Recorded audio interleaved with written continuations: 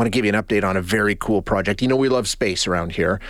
This is a very cool space story that we talked about, I think probably, I don't know, a couple of years ago, but lo and behold, here it is. 7 years ago, almost to the day, in fact, 7 years ago, September, NASA's OSIRIS-REx took off from Cape Canaveral in Florida, bound for the asteroid Bennu. And I hope I'm saying all these things right. 4 years after it launched, it met up with Bennu, and in a feat that still blows my mind, it actually landed on the surface of this asteroid and started collecting samples. Then, months later, it took off once again on a journey home. And this weekend, the samples that it collected from this asteroid hurtling through space were returned to Earth, came down in a desert in Utah, if you can believe it. And now they'll be spread out and studied by multiple teams, including a number of Canadians, all searching for answers about the birth of the solar system, among other things. It's fascinating stuff. It's an incredible accomplishment. No matter what these samples reveal, the fact that scientists were able to complete this mission is nothing short of remarkable. So let's find out what's going on. We're going to speak with Michael Daly. He is the director of the Center for Research in Earth and Space Science at York University and is the instrument scientist for this very mission, the OSIRIS-REx laser altimeter. Michael, thank you so much for being here today. I appreciate your time.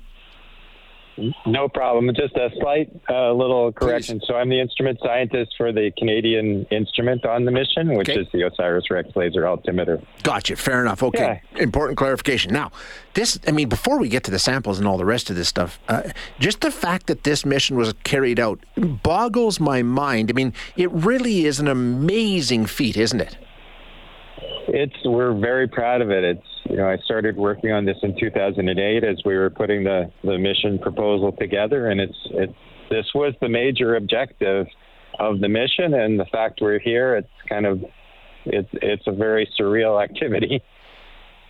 Tell us about your involvement. Like you say, it goes back to 2008, the altimeter. Tell us about the work that you did as part of this mission. Sure. So the OSIRIS-REx laser altimeter was a very unique instrument because orbiting a planet versus orbiting an asteroid are very different things. Orbiting a planet, the spacecraft is going many kilometers, 7 kilometers per second. Around this asteroid Bennu, it was like in slow motion. We were going about 10 centimeters per second around in orbit around this asteroid. And so the whole laser altimetry job is very different around an asteroid. And so we were able to take very, very high density measurements of the surface and build essentially a globe of the asteroid. And we did it in an unprecedented way. We took almost 2.7 billion measurements of the surface of this 500 meter diameter object and made the best shape of anything ever, I think. So we're really proud of that Canadian contribution to the mission. Absolutely, no doubt. Why was this particular asteroid chosen as the quote-unquote target of this mission? Well, there are different kinds of asteroids in broad brush. There are metallic ones. There's kind of stony ones, like, look outside at your sidewalk. And then there are these very primitive carbonaceous asteroids. Think about a lump of coal. And these kinds of asteroids are our best view into the early solar system. They haven't really undergone many changes, so we can get an idea of what happened at the very beginning. Of course, there are lots of other constraints that are more on the engineering side. We had to be able to get to it. We had to be able to get back. Had to be large enough that we could operate around it, with the benefit of some of its gravity. Couldn't be spinning too quickly because we actually had to touch the surface to grab the sample. Right. So all of these things factored into the choice. And like you say, you mapped out the asteroid and had a pretty good idea, and there was actually areas of the asteroid that were chosen as sample sites, right? Like it wasn't just let's get there and grab what we can. No, this was very detailed as to where on the asteroid the samples would be collected from. Well, Bennu surprised us. We had ideas of what Bennu was from the Earth, but not at the same level of detail that we needed to execute the mission.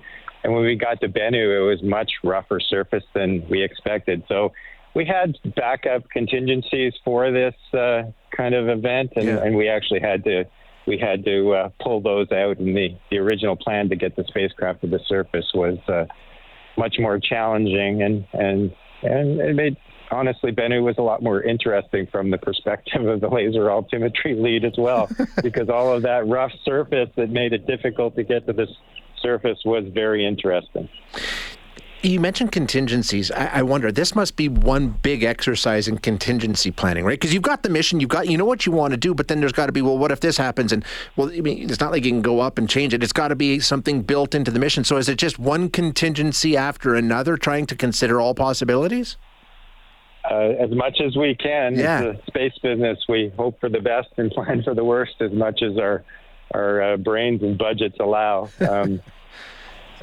It's incredible. It is. So now that the samples have arrived back on Earth, what happens now? What kind of, I know there's a number of different teams involved. I don't know if you're still involved in the testing portion or if your work is done, but what happens now that we've got the samples back? Sure. Well, we spent a lot of effort, going to a particular body in the solar system and going to a particular place on the solar system. So that's one of the valuable pieces of this. We know where the sample came from. Yeah. We've also done a lot of work to make sure that sample remains pristine. We packaged it up in a very clean way so that we'd be protected coming into the Earth's atmosphere.